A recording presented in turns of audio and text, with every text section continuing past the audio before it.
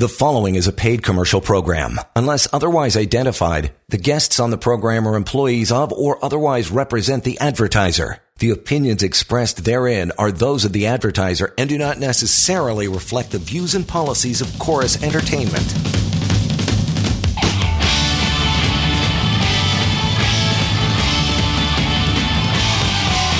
This is the Employment Law Show. Alrighty, friends, 6:32. We're back at it for a Tuesday evening, as promised yesterday at this time. I told you we'd be back. John Scholes here, Lior Samfiru from employmentlawyer.ca. Want to reach out any time to Lior.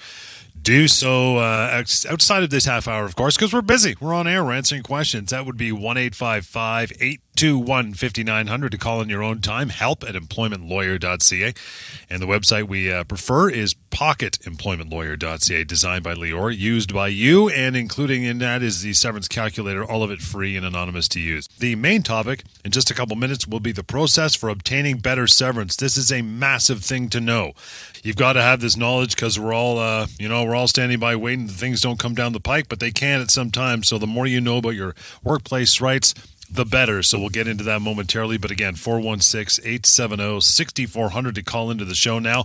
But case of the day, Lior, what do you got going on, pal?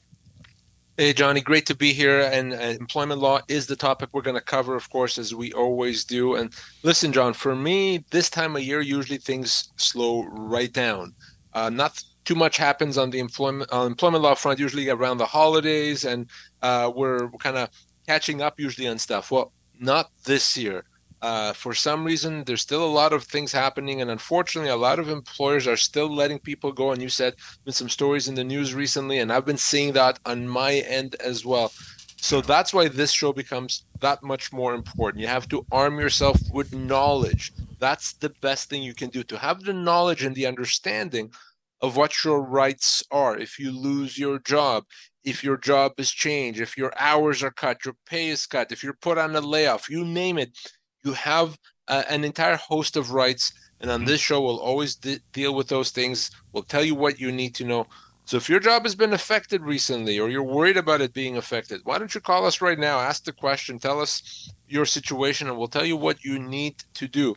And of course, even though I'm on the radio often, on TV, most of my time is not spent doing that. Most of my time is spent in the office, talking to people, resolving issues, and getting to work that way. So if you want me to do that, you want to talk with me and my team, easy to do. We'll give you my office contact information throughout the show, so don't be bashful. Reach out and let's have that chat.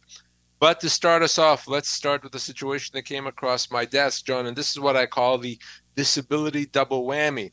I spoke with a lady, very, very nice lady, who had to be off for work for a medical condition and was dealing with her disability insurer. Unfortunately, got word last week that her short-term disability application was denied. Insurance company really wasn't on board with what her doctor was saying. Well, wouldn't you know it, within 72 hours of getting word of that, her employer contacts her by email and says, well, given the fact that you're not approved for short-term disability, we expect you back to work immediately, or we'll consider you to have resigned. So that's a double whammy. On the one hand, you're denied disability benefits. On the other hand, your employer is saying, you better come back to work or else, all the while you're actually sick and your doctor's telling you can't work. So she did the right thing, thankfully, and she called me and she wanted to know what to do. Well, let's start with the insurance company first. Remember, the insurance company oftentimes would rather not pay you. I don't think I'm crazy saying that. They'd rather not put you on their payroll. They'd rather you go back to work even if you're not ready. So it's fairly common for a disability insurer to deny benefits, to cut off benefits, even though that's not appropriate. Well, fortunately, we have a whole team at the office dealing exclusively with these disability issues, short-term and long-term disability. We'll get the insurance company to back off, to approve benefits, or negotiate compensation. So we'll take care of that. Now, with respect to her employer, the answer here is quite simple. It doesn't matter what the insurance company says. If she has a doctor's note saying she cannot work, that's all that's required for her employer. Her employer can't disbelieve that, question it, say that it's nonsense. They can't do any of that. Her doctor says she can't work. The only thing her employer can do is give her the time off work, allow her that time so she can get better. So I told her that, and if her employer gives her any pushback, I will get involved and things will calm down as soon as I get involved. But I want to remind everyone there, if you're not able to work, if you're sick, get that doctor's note. Extremely important. You're protected. And if you have disability insurance and your insurance company is not approving benefits or cutting you off benefits, you call me and I'll connect you with my colleague, the team that does these things exclusively. They're fantastic. They'll help you get that resolved. And again, to reach out to Lior's team, as I mentioned off the top, always invited to do so, encouraged as a matter of fact, 1-855-821-5900. Again, the process for obtaining better severance. Key information here, Lior. First, with all signs pointing to the economy heading into a recession, we've been hearing for weeks, months, as a matter of fact. What does that mean for severance as an employee? What can we expect? So, it's interesting because how the economy is doing is actually a factor that goes into assessing how much severance you're owed. So here's what I mean by that. In a good economy, it's assumed that it may take you less time to find another job. You'll find a job very quickly. So in a good economy, that may mean you get slightly less severance than you otherwise would. Well, what happens if it's in a recession or if unemployment is high? Well, again, it's assumed that you're going to take longer to find another job. That means you're going to get even more severance. So recession times, bad economy, high unemployment, whenever those things happen, that means you're going to get even more severance than you would otherwise expect. So in these current situations, with a lot of people being let go, there's more people out there looking for work because so many people are being let go.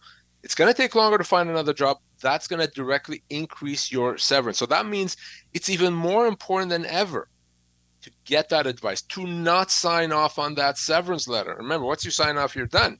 To make sure that you get what you're owed, you'll probably be even more surprised than usual as to how much you're owed.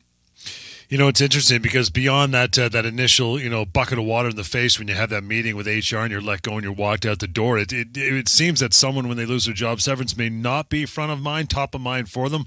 Why should that be the main concern? So you would be, well, I don't know if you'd be surprised because I've spoken about this, but many people would be surprised just the types of questions that I have most of the time, probably half of the time, or if not more. When people call me when they lose their job, they're not actually concerned so much about their severance. They're not even thinking about that. They're concerned about other things. They may be upset about losing their job at all. They may think that that decision to let them go was not fair, was not appropriate, and I get that. Oftentimes individuals are concerned about making sure they get their record of employment, and they're calling me about that, or they want to make sure that they get their vacation pay paid up to date, and they call me about that. So very, very often, individuals call me about things other than severance. Well, why do we mention that? Because from a legal standpoint, first of all, the employer can let you go pretty much for any reason as long as severance is paid. So that's why severance is important. But if you're wondering about record of employment and vacation, obviously those issues have to be addressed as well.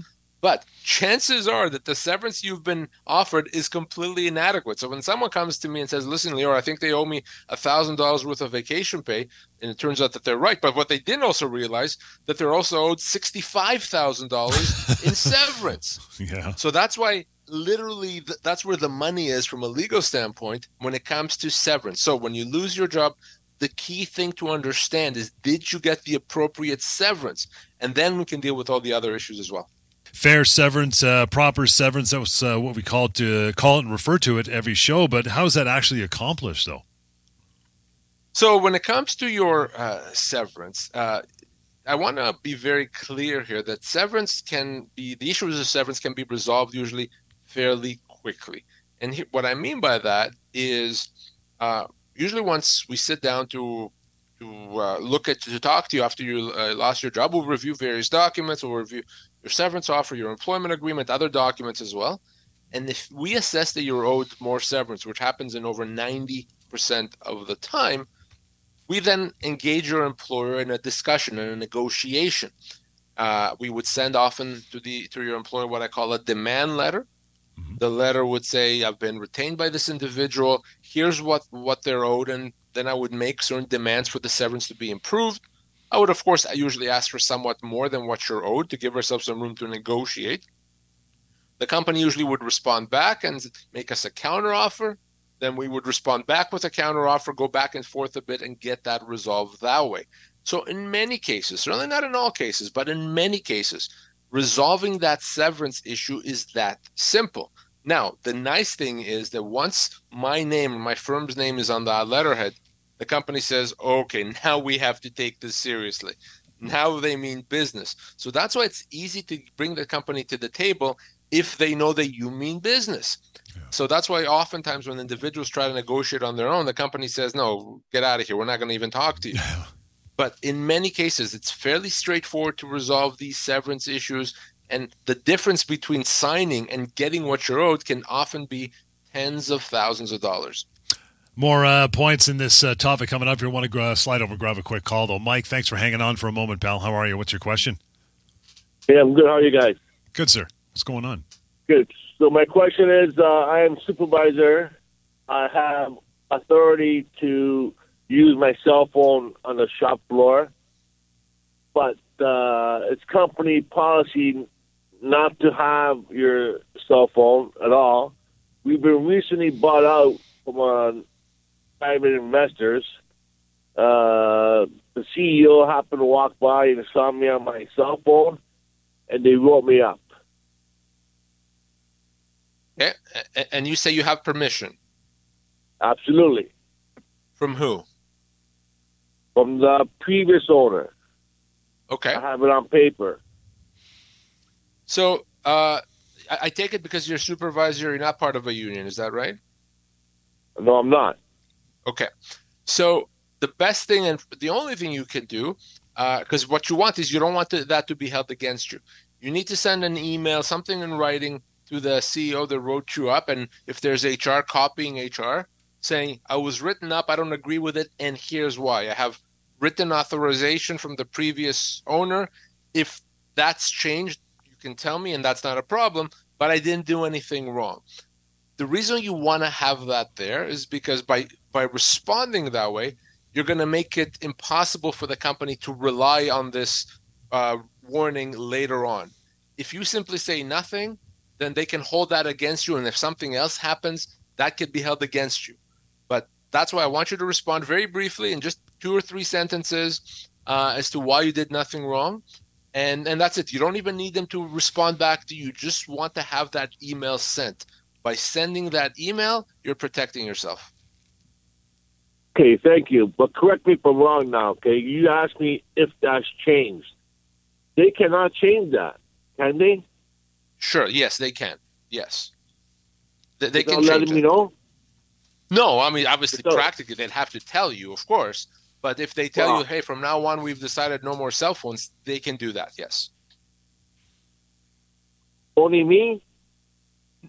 Well, I mean... They can make it a general policy, no? It would be kind of dumb to say only you, but strictly speaking, if they decided that only you shouldn't have cell phone because they want you to focus on 1, 2, and 3, they can do that.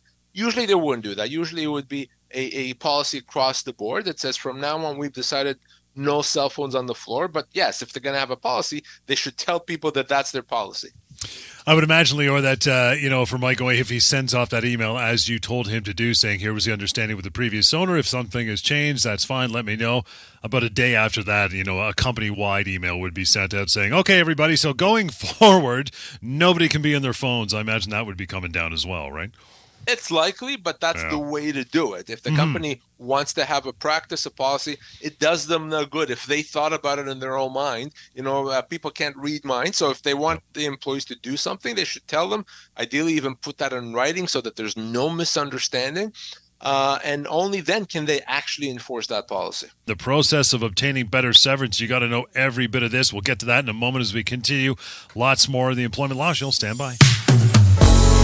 You're listening to a paid commercial program. Unless otherwise identified, guests on the program are employees of or otherwise represent the advertiser. The opinions expressed therein are those of the advertiser and do not necessarily reflect the views and policies of Chorus Entertainment. This is the Employment Law Show. You sure are. It is 6:49. John Scholes here and Lior Samfiru. You want to reach out to Lior and his team, Samfiru Tamarkin LLP, anytime, 1-855 821-5900, help at employmentlawyer.ca, the email address in here. Chris, thanks for taking the time on this Tuesday evening, pal. How are you? Pretty good. I appreciate you guys taking the call. And I actually have a question that I hear the commercials all the time for Leroy Samfiero, and this is one that maybe he can help me with. So let's just say you're, in my particular case, I'm working for a company, worked there for 6 years. Then I decided to leave for another opportunity. They rehired me back about 8 months later. And now I work for them and things are going well. But let's just say down the road, so I'm now 16 years in, so in total 22 years, if you want to call it, as an employee. If I do get let go and they come to me and say, oh, well, here's your severance package, we're only going to give it to you from the date of rehire, is that something that I can look back and say, well, you guys keep sending me information saying welcome to the 22nd year and so on and so forth. Is there anything I can potentially look at as something that I can extend my severance? Great question. Yep. Fantastic question. And the answer is your previous service, your first 6 years, will absolutely count towards your severance unless when you started back again 16 years ago, you signed an employment agreement that explicitly said that they're not going to recognize the first 6 years. If it actually said that, then that's the answer. If it was silent on the issue, or it didn't say that, or maybe there was not even an employment agreement, then yes, your full 22 years so far will be recognized, which of course is a good thing because the more years of service you have, the more severance you're going to be owed. That's great. Does that make sense, Chris? That is exactly what I thought, and I just didn't know if they were the HR department, because everything's very formalized now, would be hardlining saying, no, this is the date that you re-signed with us because it was your choice to leave. No, not at all. Absolutely not. And by the way, the fact that they're internally acknowledging your previous years is even better. It makes it that much easier for you to get credit for your first 6 years. So I wouldn't worry about that at all. If and when you're let go, and hopefully you're not, but if at some point you are let go, I'm not. If it does happen, whether it's a year from now or 10 years from now, you call me and we'll make sure you get everything you're owed. I appreciate it. Thank you for the answer. Thanks for the time and the phone call, Chris. Yeah, he said a little bit of a 6-month window. Now, we know that isn't very much, Lior. What would be the extreme is where, you've been gone a little bit too long, Chris, so no, you're starting off fresh? Well, it's not even about the length of absence. It's so much about how do they treat you when you come back. Do they treat you like a brand new employee, put you on probation, etc., or did they treat you like you've been there before? If they treat you like you've been there before, they don't put you on probation, they bring you back at the same salary you had before, internally they recognize your past service, then come on, there's your answer. So it really depends on what the relationship was with the company. Now, if I'm advising an employer here, right, and they're bringing someone back, I would say to that employer, number one, have them sign an employment agreement saying that you're not recognized past service, that the first 3 months they're on probation, etc. Treat them like a new employee. Email is help at employmentlawyer.ca. And I should mention as well, when we're not doing this show and you're always, wondering sometime what happens if I need severance or I get severance, is it enough? You can almost guarantee it's not going to be, right? If you've heard the show for many years. And that is simply pocketemploymentlawyer.ca. Again, pocketemploymentlawyer.ca. Leo, we're still continuing our chat here, the process of obtaining better severance, because nobody wants worse severance. Everybody wants best severance. And we hear people say all the time, okay, Lior, I get it, but do I have to? They use this word. Do I have to sue my former employer to get that better severance? So as I was saying right before the break, in most cases, what we're able to do to resolve the matter is we send the company a demand letter, and then what happens at that point, we negotiate proper severance. And it's as easy as that. But in some cases, we have to sue to start legal action against the company, but that is rare. In the majority of cases, we do not have to sue the employer. We do not have to take any legal action against them, and we can resolve the matter through negotiation quickly. Now, the good thing is that even in the rare situation when we do have to start legal action against the employer, that resolves quickly. So people think, well, that means I'm going to court. Nonsense. You're not going to court. In the majority of cases, you're not going to be within 300 feet of a courtroom or much more than that. Matters resolved, they settle, especially in employment disputes. So again, the message here is don't be afraid of the legal process. In many cases, we don't need to use the legal process, and even if we do, it's still a quick and you can come out of it with an excellent result. You always get the question, is this going to cost me a lot, Lior? Is it an expensive process? So in most cases, it's really not, and there's the option also of working on a contingency basis where you don't take any risk, and whatever the improvement is, there's a percentage of the improvement, and whichever way you choose, whether you pay a lawyer by the hour or on a contingency, one of the things we do is negotiate compensation for your legal fees by the company on top of everything else. So no, it's not an expensive process, and again, don't be afraid of that when it comes to getting what you're owed. Well, you've often said, you've just lost your job, you're in dire straits. Why would you even offer something that's going to cost them a lot of money, kick them when they're down? It makes no sense for it to be an expensive process, right? It wouldn't work if I say, well, I know you lost your job, you don't have money, so pay me thousands of dollars. No, that's not going to work, and that's why we do everything in our power to not do that at all. If you had to average how long it generally takes to get the process done, what do you think? So if we're going to resolve the matter without taking legal action through negotiation, that's a process that's going to take a few weeks, anywhere kind of 2 to 4 to 5 weeks, something like that.